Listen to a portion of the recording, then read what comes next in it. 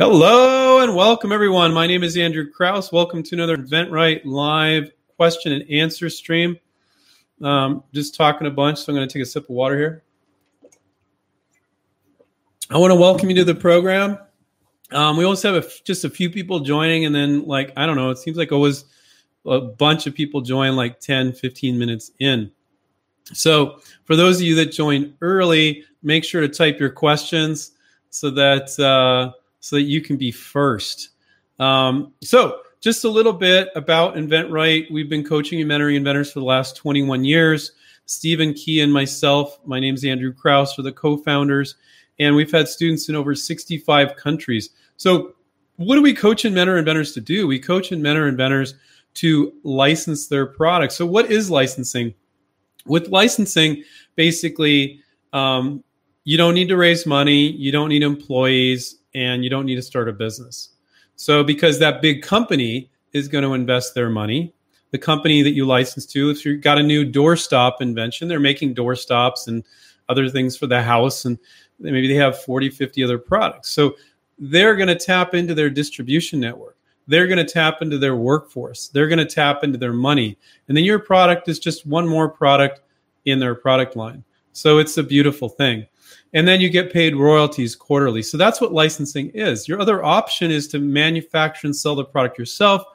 Usually, for most products, you need to raise hundreds of thousands of dollars, dump everything else you're doing, and start a business. You could do it on some little small scale and sell on eBay or something like that. But most people that really are serious about venturing their product, it's all encompassing. It's 60, 80-hour work weeks. When you're licensing, you're putting that responsibility off onto the licensee. You're the licensor as the inventor, or licensor, and the licensee is the company that's making the product and selling it in the retailer where you want to be. So if a company, you've got this cool new doorstop, and you reach out to a company that's selling doorstops or other things in Walmart, that's where they're going to be selling the product. They're going to do pretty much whatever they already do. So if they sell cheap products, they're going to sell a cheap version. If they sell expensive ones, they're going to sell expensive version. And don't ask companies to do something dramatically different what they do. I mean, the product can be new, but don't ask them to sell bicycle accessories when they just do boxing equipment. You know what I mean? And so that's just some basics. But it's a beautiful thing, licensing, because you can think big. And I always joke, you can have delusions of grandeur and you're not delusional. So it depends on the size of the company, but maybe they're selling 10, 20,000 units a year, 50, 100, 250,000, 3 million units a year. It depends on the product and the price of it. So when you license your product, that big company, and they take on all that work, you are that big company in a way. So it's amazing what you can do with licensing. You can dream big without all the financial risk and without all that work. But you still need to do the work to license it to that one company. And our students will typically, we call our clients students, will typically reach out to 20 or 30 companies. And sometimes you only have 8 or 10, that's fine. But if there's 20 or 30, you want to reach out to them. And most of what you're going to get is no's. But you only need one, yes. And the ones that said no did not reject you. If you got this cool new kitchen accessory and then they say no, and let's say 28 say no and 2 show interest. Well, the 28 that said no, you didn't waste your time. You got their name, you got their email, maybe their phone number, maybe their LinkedIn account. And then when you come up with another kitchen gadget, you're right in there. So that's the beautiful thing about licensing, is you can leverage those relationships, which is great. So go ahead and start typing your questions into the chat, and I'll answer them. A little disclaimer. Nothing we share today is, my head's a little itchy today for some reason. Nothing we share should be considered legal advice. Please consult an attorney before moving forward with anything. And I'm just offering general business advice for educational purposes. My fun little disclaimer. Tachi said, I don't know if I'm pronouncing that, to Shy, maybe. Looking forward to the session. Yeah, great, to Shy. Don't know if I'm pronouncing that right. King said, hey, Andrew, I'm Don. Well, your name is Don. Your handle was King, Little John. Don, I was wondering if I could license a product through a manufacturer, then later make apparel to that same product. Make apparel. Oh, well, interesting. So what you're saying is license the product and then make apparel for that brand. Well, if they are selling this product and it's selling well, and they want to build up a line of apparel around that product, maybe that company you license to does apparel, maybe they don't. But that's kind of their product now. It's yours. You're renting it to them, and you can take it back if they don't perform. I don't know if you guys know that, but you don't sell your patent. You don't sell your invention when you're licensing. You rent or you lease it. If they're falling down on your contract, the licensing contract, you can take it back. So, but while it's with them, it's theirs. And so do they want you to start a clothing line if they don't do a clothing line to support that brand? They might be okay with that. Maybe you license to another company that does the clothing for it. And they're like, oh, cool, that supports our brand. So it's, without knowing specifically your product on, that's kind of an unusual scenario. It might be possible. It just needs to make sense for them. But let's say they're making kitchen gadgets, and it doesn't really make sense for a line of clothing. Let's say it's the sporting good products. They make sporting goods, but they don't do the clothing part of it. And then you're going to try to convince them, you guys should do clothing. You guys should do clothing. Maybe you can convince them of that, but maybe you just say, look, I want to license this to another manufacturer that does clothing, and we'll support the brand, and we'll even give you a royalty over here. That might make sense. That was an unusual question, but a fun one.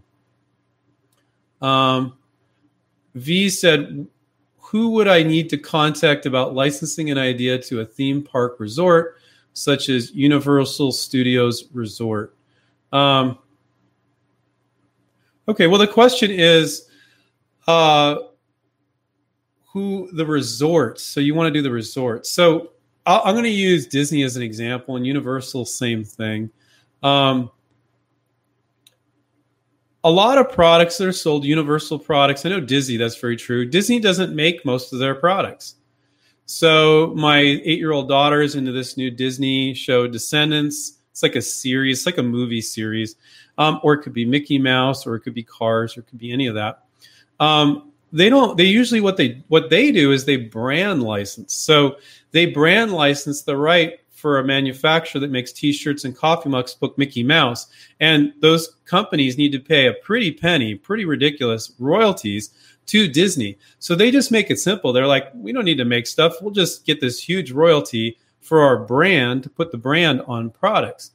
So there's a lot of that going on. And so when you want to license a product with Mickey Mouse, realize that the company that's making it, which is most of the time not Disney, needs to pay a royalty to Disney and a royalty to you.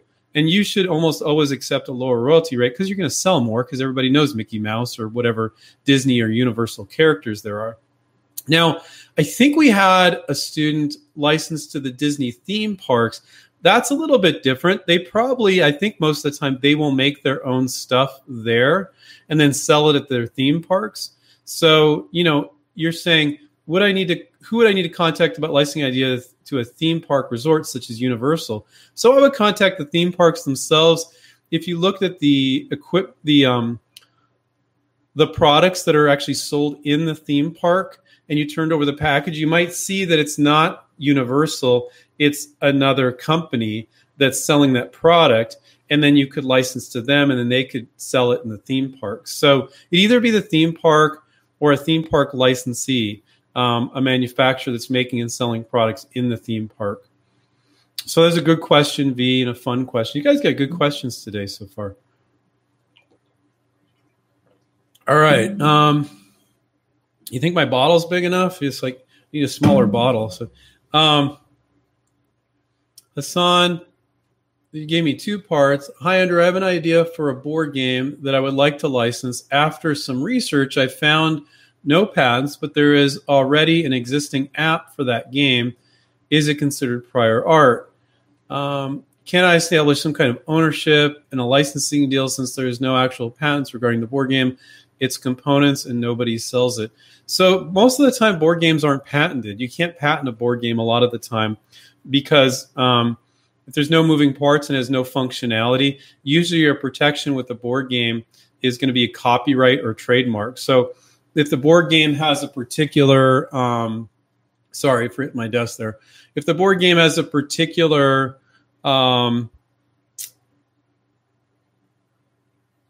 trademark, like a name that's trademarkable, just like clothing, it's that brand name, Calvin Klein. You can't put Calvin Klein in something else because you got a strong brand name. And then it's the rules. So it's really nice with board games. You just copyright the rules. That's the protection 9 times out of 10 with board games, Hassan. And then, like, if I'll give you a game, I don't know if you guys remember that game Mousetrap. You can type it into Google if you don't. And it has a lot of moving parts and has functionality. So in that case, you could claim functionality and you could get a patent on it. But most board game inventors aren't filing patents. So it's mostly copywriting the rules, which is actually good for you, way cheaper and easier to protect than a patent. So now, so that's good information for everybody with a board game. But you said you found a game. Let's see. I found no patents, but there is already an existing app for that game. Is it considered prior art? Yeah, it's so basically if the game works in a similar way and they're again copywriting the rules, you don't want to be in violation of their copyright on how that works. So you can't just take a video game and then just say, I'm going to make a board game out of it. And they've probably copyrighted the rules if they're smart. So you have to figure out if you're in violation of their copyright, if their rules. So that wouldn't be fair. But if it's different enough, maybe it's okay. I can't say without looking at it, of course. Time Lizard said, it's been a minute since I checked out the stream. So welcome back, Time Lizard. And for those of you that want me to read your real first name, which I appreciate, although the handles are tons of fun, just type in your name as well and just say, hey, this is Bob or what have you. Melanie said, hi, Andrew. Sorry, I'm getting these notifications on my computer. I'm going to turn those off so I can focus on helping you guys. Melanie says, hi, Andrew. Thanks for being so consistent with the 1-hour sessions. They really make a difference for us. You're welcome, Melanie. Melanie with the O-N-I-E. That's an interesting spelling of Melanie. I bet people get that wrong all the time. Jose said, what if my idea is submitted and had at least 7 emails and now nothing? Is that good? Is that a good sign? What if my idea is submitted and had at least 7 emails and now nothing? Is that a good sign? So I don't think there's any sign one way or another, Jose. When you have a list of companies, you're going to reach out to every single one until you get a no from all of them. And then even then you're not done. I tell our students, reach out 6 or 8 months later to companies that said no. If they didn't give you a specific reason why not, if they didn't say no because of this, well, then if you can't fix it, you're done with that company. But they give you non-specific no's a lot of the time because they're just busy. And if you reach out again 6 or 8 months later, you might get them in this time where their boss said they need new products and the same one that said no is now showing interest. So, don't read anything into it. Yeah, it sounds like you were doing great. You got 7 responses. I don't know if they just asked you for more information, what have you. Just keep pushing forward till you get a no from everybody. And even then you're not done. Probably work on another project, then come back to it if you really believe in it. Now, if they're telling you things that they believe are wrong with it, and you have to ask for them to tell you that, and you can't fix it. Now, if one tells you, that might just be their opinion. But if like 3 or 4 people tell you, you got to fix that, there's something wrong. Or if they tell you, look, I don't understand this product, and then you realize, my marketing sucks, which most inventors that aren't our students, when I see their marketing piece, their sell sheet or video, it's not good enough, guys. Your sell sheets suck. It's very rare that I see an inventor with a good enough marketing piece. They need to get it in 6 to 10 seconds. So I've given this tip before on my YouTube show, on this live stream, and I'll give it to you again. If you have a video or a sell sheet is a 1-page PDF advertisement for your product. It's not for the company, it's for their customer. Okay. You want them to look at it and go, if my customer saw this for kitchen gadgets or gardening or whatever the product is, they would get it right away. So what you want to do, and this works with absolutely anybody in your life or not in your life, some stranger, put it on a laptop, or you can put it on a desktop, and whether it's a video or a PDF sell sheet, and stand behind the computer. Show it to them. It can't be anybody you've ever shown it to before, because it's your mom or your spouse or your kids are like, oh yeah, this is great. So what you're looking for confusion on their face, or listen to the questions they ask. Answer nothing. Just look at them. Look to see if they're confused. Look to see how quickly they get it, if they get it at all. And listen to the questions they ask, and do not respond when they ask questions. Just let them keep asking questions. And so if that happens and they're not getting it, it doesn't matter if it's your critical Uncle Phil or if it's your super supportive mom, you're getting the feedback either way, or a stranger. So I highly recommend you do this. And I tell you, if most of you do this, you're going to realize, oh, it's not good enough. Because this is what you need to understand is when a marketing manager that's super busy, they got many projects, couple bosses, inundated with email, they will not take the time to go through a slide deck, like a multi-page PowerPoint. They will not read this long email. They won't even go to your website and dig through that. Those are all sucky approaches to marketing your product for licensing. It needs to be a one-page, circular, square, 8.5 by 11 PDF, which has nice graphics, bullet points, benefit statement. I get the product. I get the benefit of the product. Or if it's a video under 60 seconds and you're not losing them in the first 15 seconds, but one of those two things. And so that is a really, really good tip. Doesn't cost you anything. You don't need to sign up for our coaching to do that. But then when you realize, oh, that's not working, you need somebody to help you with it, whether it's an InventRight coach or somebody else. But to reach out to 30 companies with a crappy sell sheet is just wasting your time. And I see inventors do it all the time. And it makes sense to you because you're wrapped up in the project. You've been thinking about it for her. But if somebody is looking at it for the first time, and that's why you need to use friends, family, strangers to have them look at it for the first time. You've never shown it to them before. And it's a great tip. And I highly recommend you do that. Okay.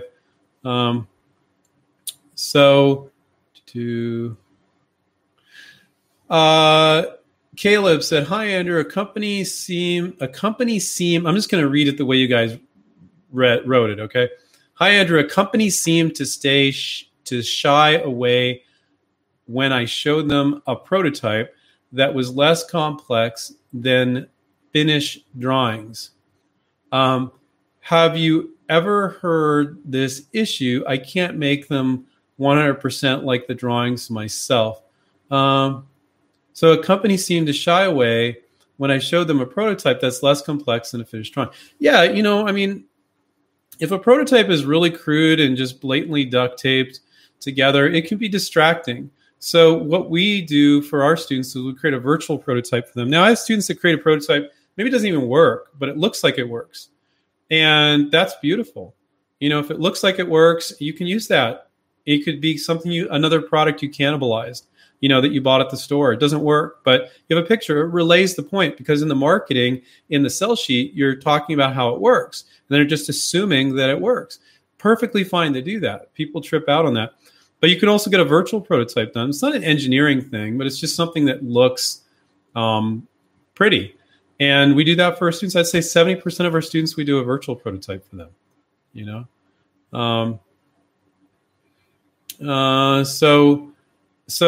So I don't know. But also, Caleb, I find a lot of people, when they start putting themselves out there, which is great, good on you guys for putting yourselves out there and reaching the companies, is like one thing happens with one company, or it happens twice, and now you're making all sorts of assumptions that this is the way it always is.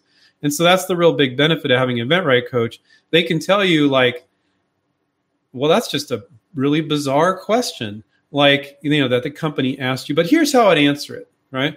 Or they could say, oh, they're going to say that all the freaking time, and here's how you're always going to handle it. Companies will always say that. So I find that people make assumptions based on in statistics, as there's something called a sample size, too small of a sample size of experience, and you're making all these assumptions and using your imagination, and you haven't really done licensing before. So you may be doing that, Caleb, but use your best judgment, which when people are new to this, they don't really have good judgment about what is acceptable to show. But then also people are too critical. They're like, oh God, I need this perfect, beautiful production prototype. And they go out and spend $8,000 on that. I'm like, why'd you need to do that? It's completely unnecessary. It's obvious how this thing's going to be made. You could have bought that thing at the store for $29, changed it up a little bit, or just done a virtual prototype for a few bucks. Why did you go out?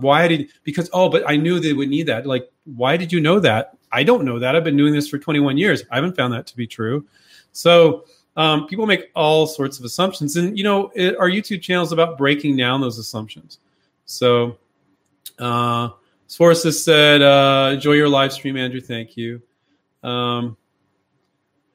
Matt said, good afternoon, Andrew. I have an idea for an apparel line. I want to pitch to Nike and Adidas only because they have the star athlete. Do you know if they take outside submissions? So first of all, if you're working on an apparel product, just take out your gun and shoot yourself in the head right now, because it's next to impossible. Now, and nobody do that, by the way. I'm just making a joke. I think you guys all know that. All right. So it doesn't make it that interesting then when I have to do the disclaimer after that. I'm trying to emphasize, trying to be extreme so you guys pay attention. But so if you have a functional clothing product, okay, but all the clothing business does is knock each other off. It's what everybody thinks is true about all inventions, which is not true. I've had one of our students knocked off in 21 years that I'm aware of. But in the clothing business, all they do is one designer comes out with something, the other one designer knocks it off. And so if it's a functional clothing product, great. But if you're looking at a piece of clothing, Nike and Adidas, good luck. That's going to be next to impossible. I think Nike says on their site they're not open, but don't quote me on that. I would check.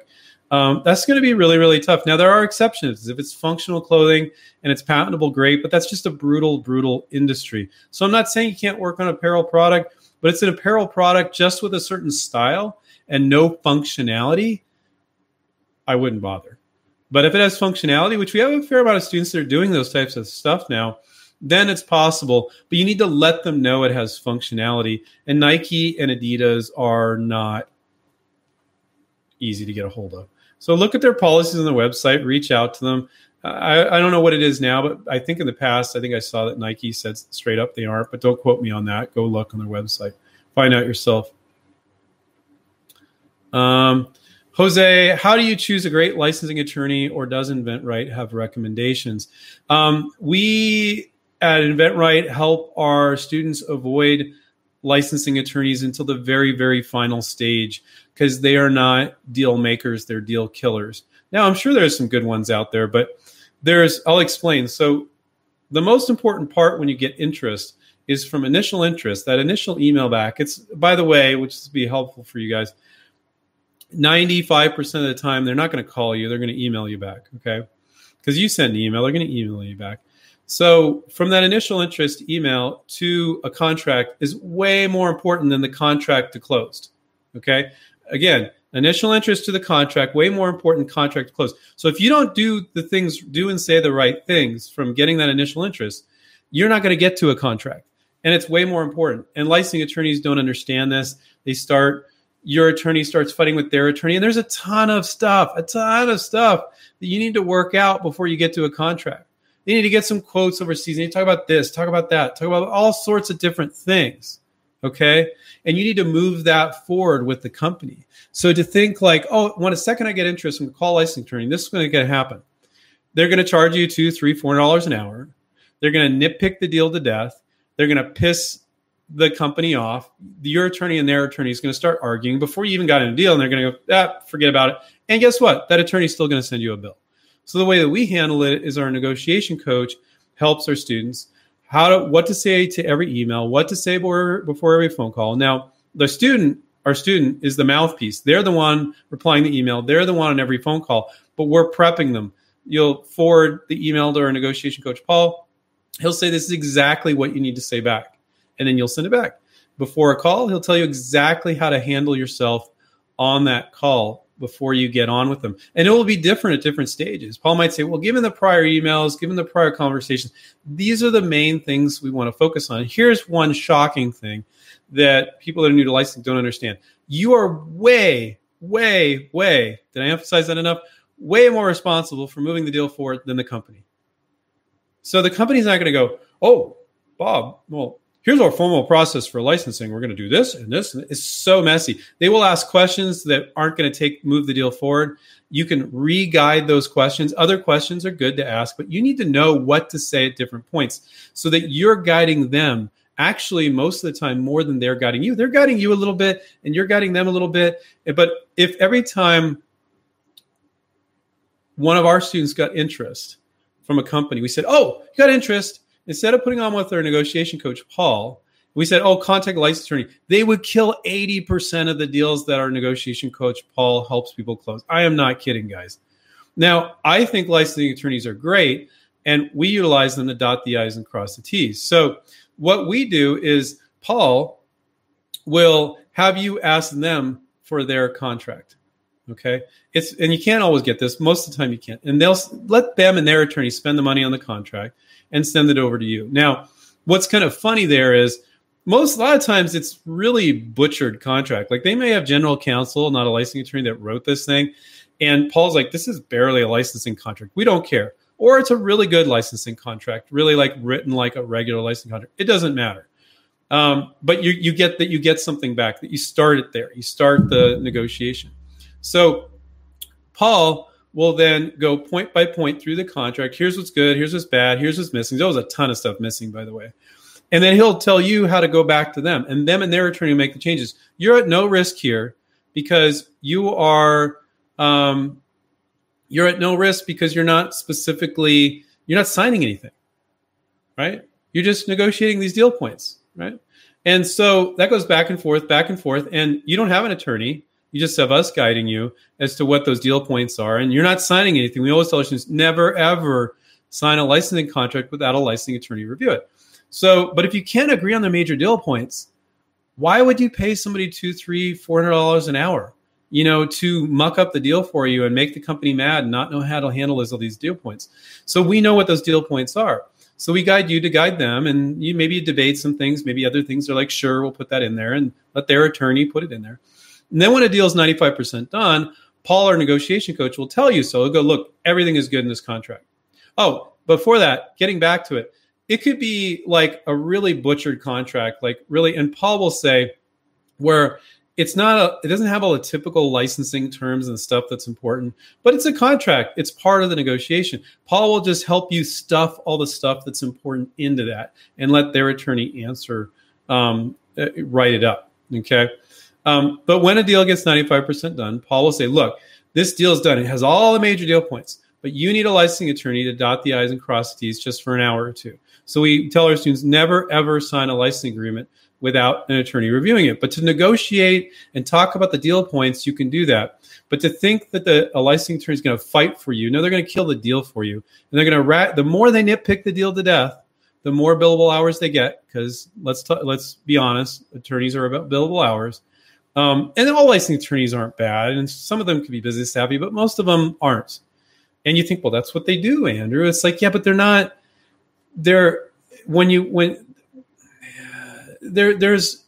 We handle it in a very friendly way, and you don't want to get very unfriendly. I mean, it gets a little uncomfortable sometimes, the negotiation, but that's okay.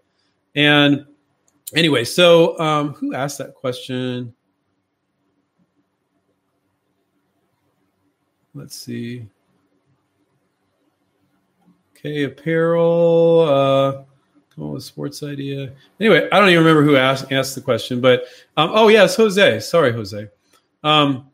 So my answer is, how do you choose a great licensing attorney? Is you don't. I'm biased, but you utilize us. And here's the thing that we do, because everything we do is about empowering you. We want you to go through a deal. So the next time you can say, I get it, guys. I know how to negotiate a deal. So you can negotiate a deal.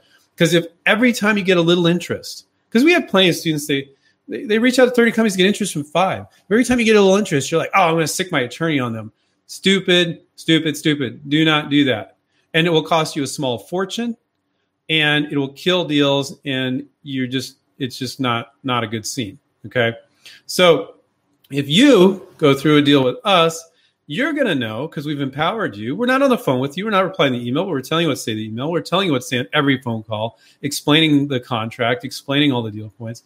We want you to be able to get deals on your own anytime you get interest to 95%. They don't always get there. They fall off sometimes because debate different points. They choose not to work on it for a different reason or another. Maybe they can't make it a reasonable price or what have you.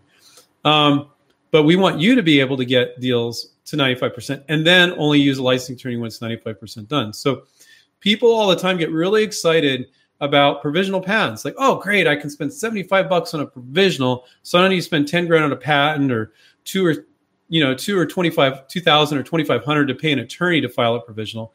So, but they're not thinking about the tail end.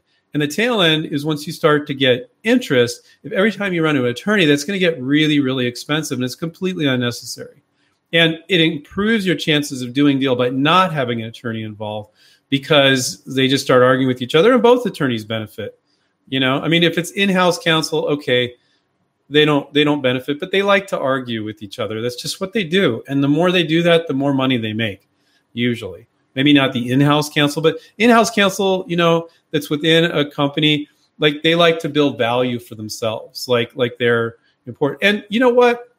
When they see you don't have an attorney, they let their guard down a little bit. It's a good thing. And you're never going to sign this thing without having an attorney review it, so it's no risk to you. That's the approach that we take, Jose. So thank you for the question.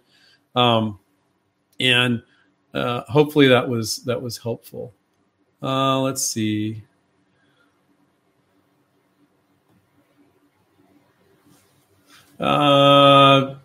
P-Dub is the handle. Question: I came up with a sports idea.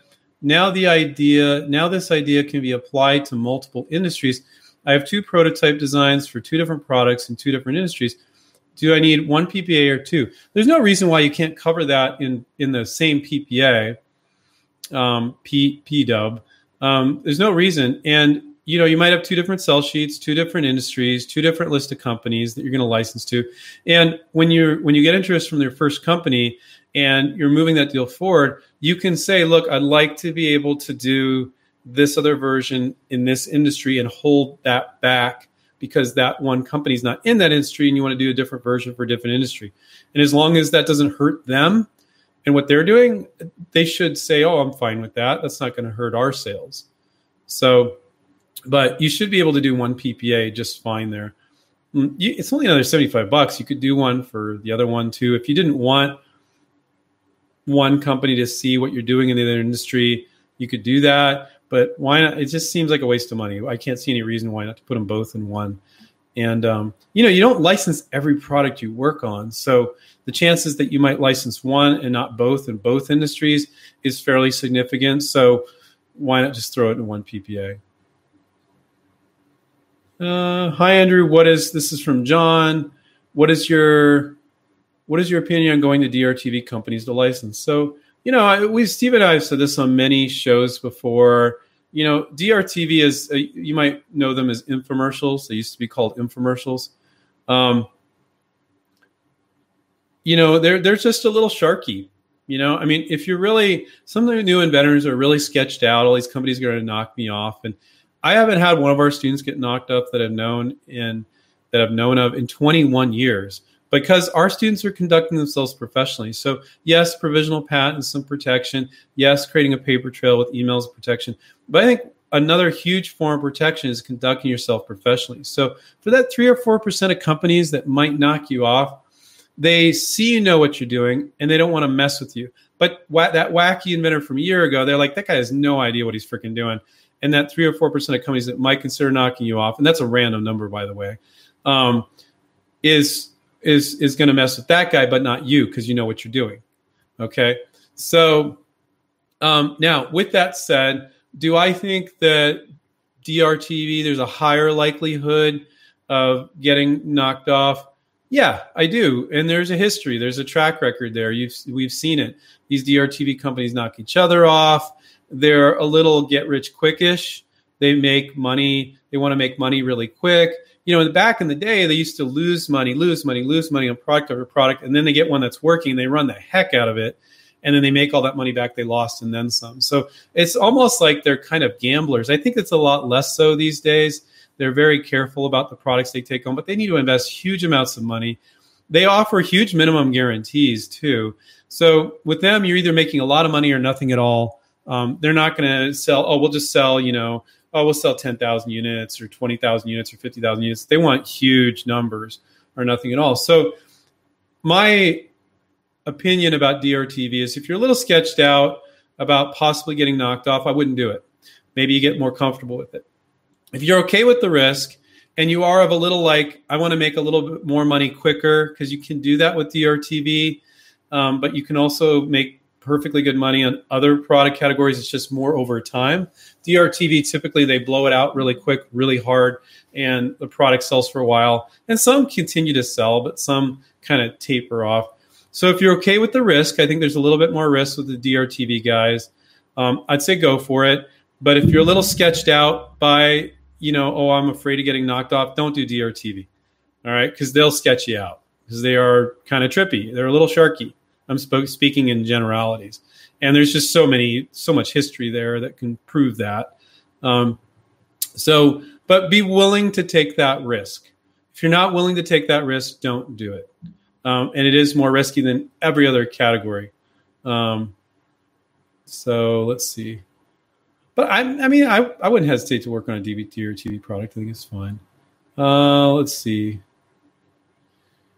William, when you say auto aftermarket, does that include parts that are put on new cars as they are built that are supplied by outside suppliers, or just things you would buy after you purchase the car? You stick to the aftermarket companies when licensing, but I need a better definition of aftermarket. So we've had several people ask about automotive products.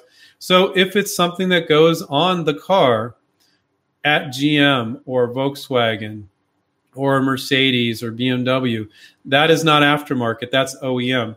So if you want to, aftermarket is new rims for your truck. It's an air freshener in your car. It's car seat covers. It's all sorts of a modified muffler system. There's just an insane numbers of automotive aftermarket products. Those are some funny examples, but there's a ton of them. If you guys are into automotive products, then you know what I'm talking about. And that's what I'm talking about, William. So it's something you buy after you get it from the factory. That's the way I would put it. Huge possibilities there to license to a Volkswagen or a GM. Very, very, very difficult. Pretty much almost not worth doing. And I have a lot to back that up. Let's answer some questions from people we haven't got them from. Glenn said, I have a logo design idea for a sports team in the NHL. Can I get licensing agreement for the logo design? Okay, I have a logo design idea for a sports team in the NHL. Oh, that's the tough one. Can I get a licensing agreement for the logo design and get a royalty of everything sold with the logo on it? Phew, that's pushing it, man. Have you heard of such a thing? I have students that have licensed artwork. I have June, and she's licensed like 80 pieces of her artwork to go on products. But that's not the NHL. What you're doing is you're saying, I want to be the NHL's graphic designer and have a unique NHL design and get paid for that logo forever. That's awfully expensive for them. I mean, they got 1 million graphic designers. They can come up with logos. June, who's licensed like 80 pieces of her artwork, it's artwork to go on things like pot holders and towels and other products, and they're looking for artwork. And she sees that the company has artwork on their products, and she approaches them with artwork pieces that she thinks would look good on their product. So she's not even licensing the product, but the artwork. So is that possible? Yeah, but why would the NHL want to pay you for your unique logo every time they put that on every product? So I think it is a possibility, but I think it's an awfully expensive graphic design piece of graphic design work.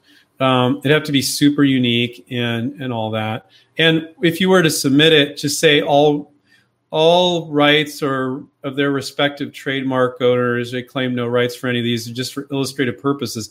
And do not put that up anywhere publicly, only privately. So I think it's possible. I think it's a big stretch.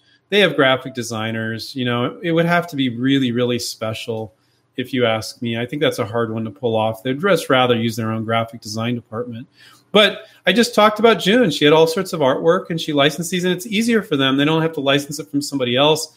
They don't have to look out for this artwork. She's kind of looked at their product line and see it's right. And you might say, Glenn, well, that's what I did. I did something that I think they would like. So I think it's a possibility, but here's what the part that sucks. You're going to create this graphic design piece and you only have one potential licensee. I don't like those numbers. That's a giant waste of freaking time. June does artwork and she might approach 10, 15, 20 companies to license this artwork for their products. And you're approaching one. So I don't like it. And I don't like the numbers, I should say. So, but if you didn't take a lot of time, you already designed it, why the hell not? Brandon said, I have a medical device idea. Found the patent is already out there, but did not see any with my which was same just, oh my God, guys, proofread this. But I did not see any with my which was the same, just a simple clip on screw from others. Would this be design or utility? Okay, Brandon, please be more clear next time. But let's answer your question. You have a medical device. You found a patent. The patent is already out there, but you didn't see any products in the marketplace. Okay, work around the patent. Work around the way it's done and do it a different way. If you believe the claims really protecting the way you're doing it, we'll do it slightly different. Most patents, you can easily work around them. And you guys are like, oh, people can easily work around me, Andrew. Is that what you're saying? No. If you think about the variations and the workarounds, improvements, and you don't just include one version of it, include those versions in your patent or provisional patent, you're covered. But a lot of people don't do that. So when they don't do that, you have perfect right to do it a different way. So if you see this patent and it's just exactly what you want to do, Brandon, figure out a different way of doing it and don't worry about the patent. And if it has a benefit in the marketplace and it makes sense, then go ahead and do it. Okay. Let's see. I want to get to some people that I didn't get. So I'm just looking for names I haven't seen. Max said, I am totally ready to join and be coached by InventRight. Oh, cool, Max. Have you been attending for a while? If you can answer me, that'd be great. So if you do want to join, everybody else does, you can go to inventright.com, click on the Contact Us button, and you can book with an advisor right there. Okay.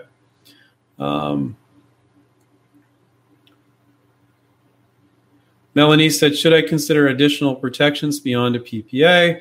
I can't provide you legal advice, Melanie, but I can tell you all our students just file a provisional patent application for $75 and gives you a whole year to fish off the pier, see if there's interest. And if there is, get the company to give you the money to then pay your attorney to file the patent. Patent stays in your name. And your additional protections are creating a paper trail via email and also conducting yourself professionally. So being a little wacky and being off and having terrible marketing presentations and saying crazy things like I want $250,000 up front, that pisses companies off. And the few that are already a little borderline ethical, which is very few in my opinion, might just say, screw you. Like if I talked to an inventor where the company worked back and forth with him for like 8 months and they spent, I think, $15,000 on prototypes. And then they didn't have the discussion and the dude asked for $250,000 up front. Now, it could easily be a product under $250,000 or more over time. That's just stupid. You never do that with licensing. So if you don't do stupid stuff like that and you clarify you're looking for a royalty, and I think you're pretty well protected. I can say that we've been doing this for 21 years, students in 65 countries over that time. And I haven't had a student that I'm aware of that's been knocked off by a company they showed to. So those are pretty good numbers. Now, inventors out there outside of InventRight aren't doing everything right. And they are doing wacky stuff like that. And they're giving us all a bad name. So, but, good on them that they're trying to reach out. And they're reaching out. They got interest from a company. But, people make up in their own head how to do this. And it's like, where did you hear that? It's like, well, it makes sense. That's what I should get. And it's like, okay. If I don't, it's really weird. For some reason, people with licensing, they make up the rules and then they go, well, that's correct. And I'm like, no, it's not. And I don't know why people do that with licensing, but they do. Let's see.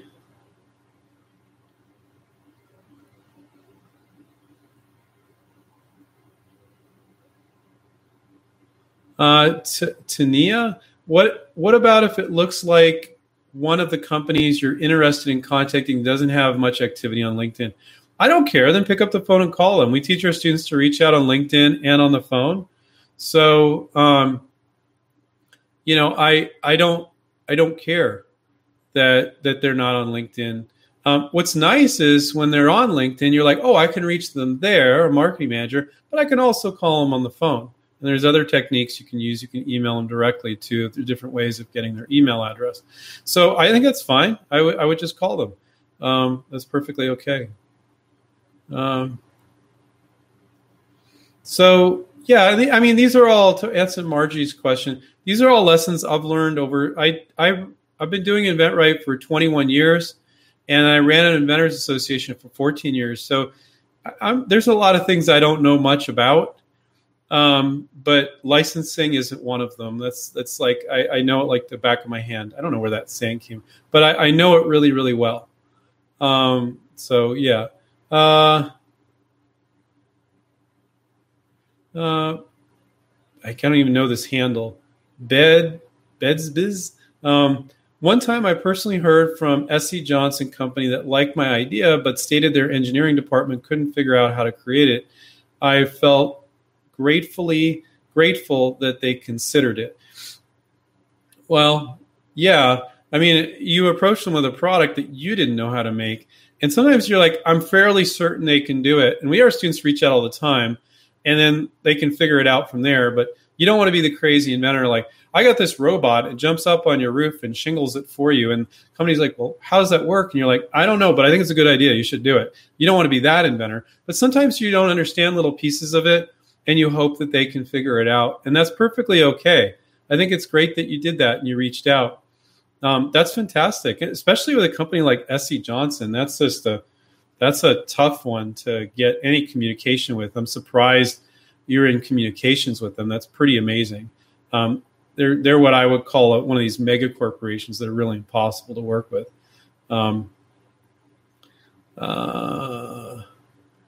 Anilton, hi Andrew, I'm back. Welcome, Anilton. When a company tells me they're too busy for the year 2021 after asking me what percentage I was thinking of, should I respond with 7%?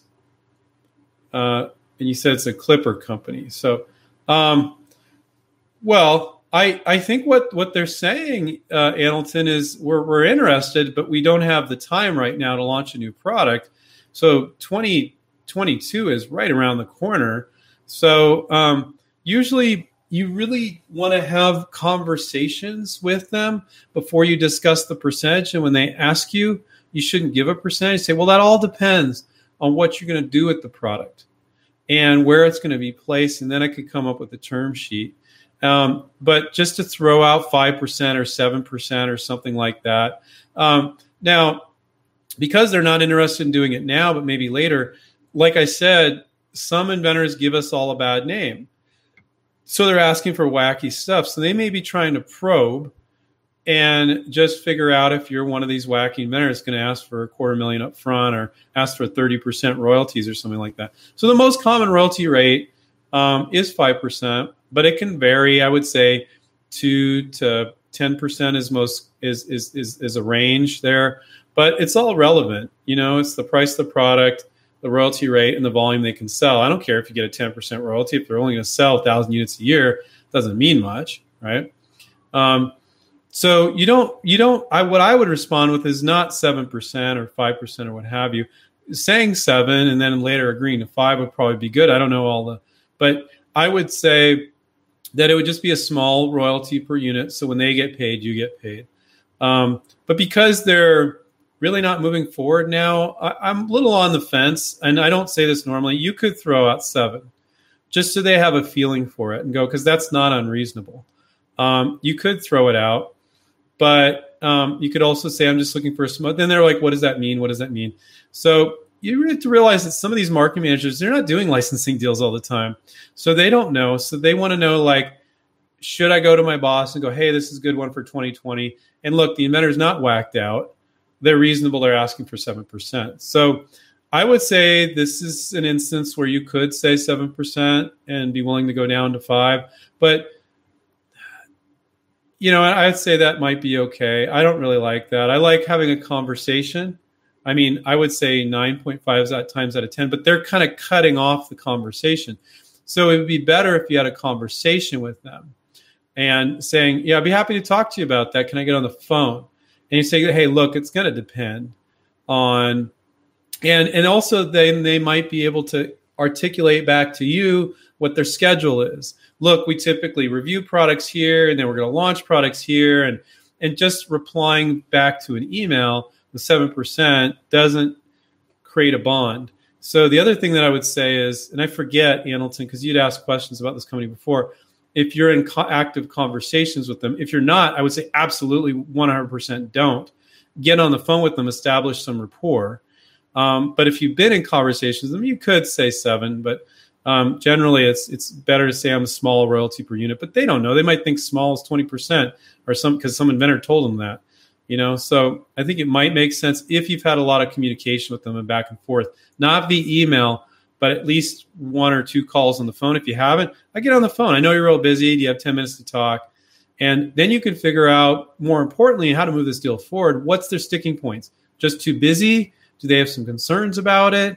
Maybe it's just a ploy to get you to give them a percentage when you didn't give it to them before. So these are the things that our negotiation coach helps strategize. I don't have all those data points, So, but by and large, you just don't want to just give that up. Wow, I don't even know how to say the handle. 36 Nick for Truth. Okay, hey, I did it. Hi, Andrew. I have a product that is for aerospace. It would fit best with multiple companies. Should I contact the military first or Boeing? Can I license for R&D because they'll be prototyping for years? So with a military type product, you don't license to the military 9 times out of 10. You're licensing the contractors that sell the military. So approach the contractors, but sometimes you can do some pull-through marketing to approach the military and get their interest, and then say, hey, should I work with one of your contractors to talk more about this? Then you could, if the military was interested, then you could tell certain contractors, hey, they really like it. So I would do both in that case. But you're going to be licensing 9 times out of 10 to a contractor that sells the military, not the military themselves, but you could show it to them to garner their interest, and then tell the military contractors about it, about their interest level. So that was a pretty good answer, I think. You have 5 minutes left, and I think that's good because I'm getting tired here. My wife says I never get tired, but I was digging ditches yesterday in the backyard in 160-degree temperature. So I think today I actually genuinely feel tired. I'm not kidding, by the way. Let's see.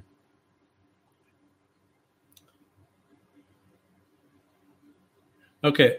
Ursan, what if I have a bunch of research after a bunch of research, you realize that most of the primary manufacturers in a niche industry are based in China? Do you attempt to work with them or give up?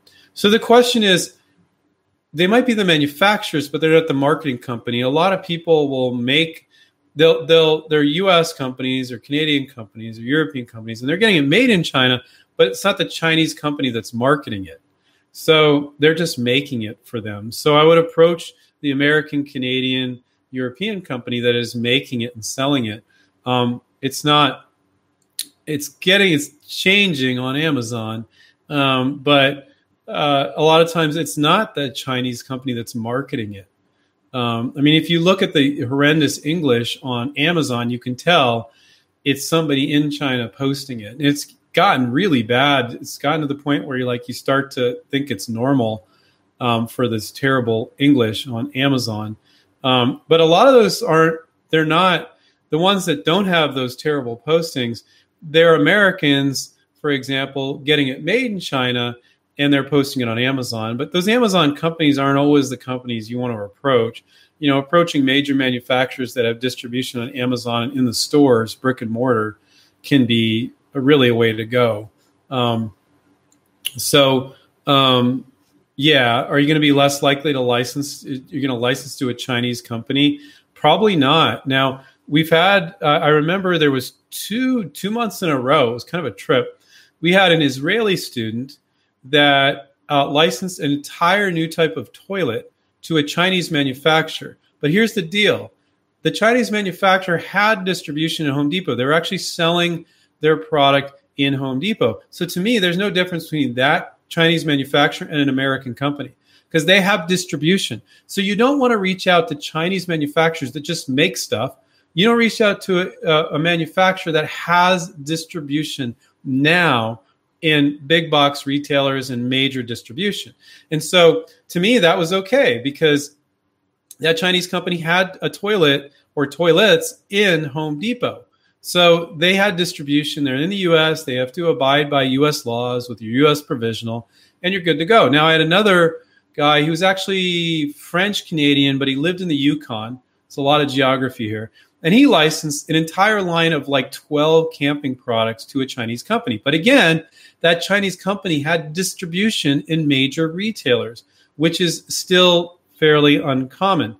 So if they have distribution at major retailers in the U.S., they're selling in the U.S., they need to abide by U.S. patent laws. That's fine. But most of the time, you're not going to be licensing to Chinese companies. So if you're, you might be looking at the one selling on Amazon, and that might be true. But is a Chinese company that's just dumping crap on Amazon and they're terrible English, they don't have a brand. So that's where you differentiate things. Do they have a brand? Do they have a company with an entire product line? Or are they just somebody importing crap and dumping it on the market? So that's the litmus test. And if it's a Chinese company and they have a brand and they have distribution and in all sorts of sporting good retailers and stuff, I don't see that as any different than a U.S. company.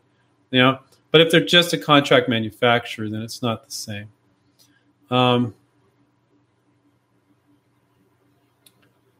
Max said, it's been a while since I have gotten on here to watch and want you to know I really appreciate you, Andrew. Thank you, Max. And actually love your upfront honesty. Yeah, it's just the way we are. It's not just me. That's the way we are at InventRight. No BS. So that's the greatest compliment you could pay me. The other compliment that you guys could do, or as a thank you, is if you're not subscribed to our YouTube show, click on that little, is it red? I think it's red. Click on the little subscribe button. Now, and then just watch a whole bunch of videos, click thumbs up on stuff. If you want to comment on stuff too, that's how you're helping us. We just hit 50,000 subscribers. I would like to hit 80,000 within 8 months. I like to do 10. And so if you found this entire hour of me doing free question and answer, people are amazed that we do that, was helpful to you. Please, at the very least, if you can, subscribe to the channel, watch our videos, give this one a thumbs up. If you guys could all give this one a thumbs up. Now, if you're already subscribed, don't click on it again, then it will unsubscribe you. But give it a thumbs up, subscribe, all that cheesy stuff people say on YouTube normally, how you can help them. And I just want to thank you guys. I'd like to get some feedback real quick. Do I go too fast? Or I think that most of you like that I cover so much. I know I speak really fast, but to hear somebody speak super slow for an entire hour, and I feel like I probably answer 3 times the amount of questions that some other people might. And I give a lot of detail too. I don't just try to answer the person's question, but I try to make it valuable for everybody. So if you guys have any feedback, positive, negative, I'm up for it. You guys can type in. Let's see. Okay, good. Nobody said anything, so I think you guys are liking it. That's the feedback I normally get. It's great. Yeah, people are giving. A lot of people are saying, David said, I appreciate that you're able to cover a lot of topics within an hour. Yeah, I think I do a lot. No, not too fast from Margie. I like that you get through many questions. Robert said, Andrew, I think your timing and frankness is perfect. Okay, good. So you guys are liking it. It's all good. If you didn't, to be honest with you, it's just who I am, how I work. So I don't know what I would change. I don't know if I'd be able to slow down. I know that some of it you guys aren't completely getting. Licensing could be a little bit of a brain fart, for lack of a better term. But if you just got a few great tidbits, hopefully you guys leave with that. I haven't left with this in a long time. For most of you, probably about 95 to 90% of you, this is part of who you are. You just started coming up with ideas one day. And so it's so cool for Stephen Key, our other co-founder, myself, all our coaches, everybody at the company, to empower people to do something that's so important to them and to take people from just dreaming about it to actually doing it. And yeah, the part that we're doing is it's a painful step to go from dreaming or just throwing money at patent attorneys and messing around with prototypes to actually putting yourself out there. And that's a really big step. So just by listening to this, you're putting yourself out there, and hopefully, whether you're doing it on your own or you're signing up for a coaching program on InventRight.com, that you do get out there and you do start to put your products in front of companies, because nothing can happen until you put your first product in front of your first company. So whether you're doing that with our help, whether it's free help through YouTube or our books like One Simple Idea, or you're signing up for a coaching program to guide you through it, do it. It's so unlikely that you're going to get ripped off or screwed like everybody thinks. It's very, very unlikely. It can happen once in a while, but it's very rare. It hasn't happened to one of our students in 21 years. But, our coach is so on top of our students. Our coaches are really on top of our students. So I think that's, and then they're off on their own. We won't let people go free, and then they're off on their own. They can do this for the rest of their life. So I do encourage you. It is part of who you are. Nobody says one day, I want to be an inventor. You just started coming up with ideas, and we know that. We appreciate that. And we realize this is more than just teaching you how to sell on Amazon or how to make money on Google AdWords or how to make money in real estate. All that is like get rich quick crap. And it's valid to do those types of things. But we know that this is part of who you are, and we respect that. And sometimes people give inventors a hard time. I think that's BS. Do I give people a little bit of hard time when they do the wacky stuff? And do I want to keep you guys from doing that? Yes, because I want to help you. I want you to be successful. So with that, I want to just say take care, keep inventing, and we'll catch you guys next time. See you guys. Bye.